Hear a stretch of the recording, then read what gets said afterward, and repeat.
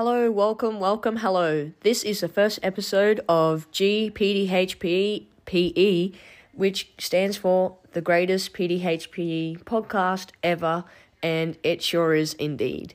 In today's episode, we'll be talking about the health problems found in young people today, but more specifically, gambling in young people's communities. I know, gambling isn't really a health issue, but we have decided to go a bit abstract on this because the effects of gambling can lead to physical health issues, but most definitely will lead to mental ones if let out of hand. Although it seems untrue, gambling within young people's communities has very high occurrence. I myself have played and still play a lot of games that are associated with gambling, like poker and blackjack. While I enjoy these games, I've never played for money or gambled anything in them. However, the accessibility that gambling has for young people is tremendously high.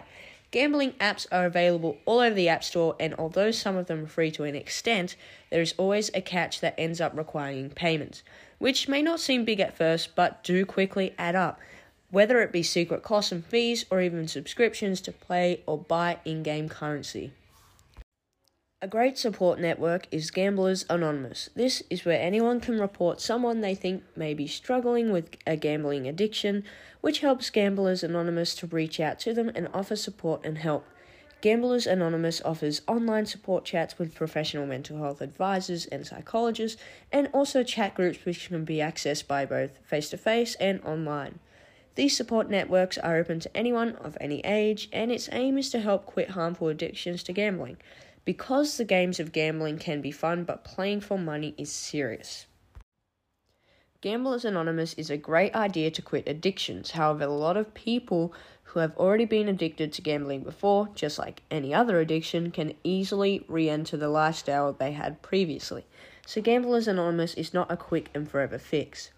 Although it is helpful for others to be looking after other people who may be affected by gambling, it is still up to the person affected to take action and get involved with Gamblers Anonymous even after they've been linked to the support network. Some of the support events may be controversial, however, as they can resemble gambling in a way. When conducting some research, I noticed that one of the first letters they send young people are enter a survey about your experience with gambling for a chance to win, with details of the prize pool. As good as this is to get people talking about these issues and offer incentive to join and speak with people in the support network, it seems that a chance to win a prize is just basically the foundations of gambling.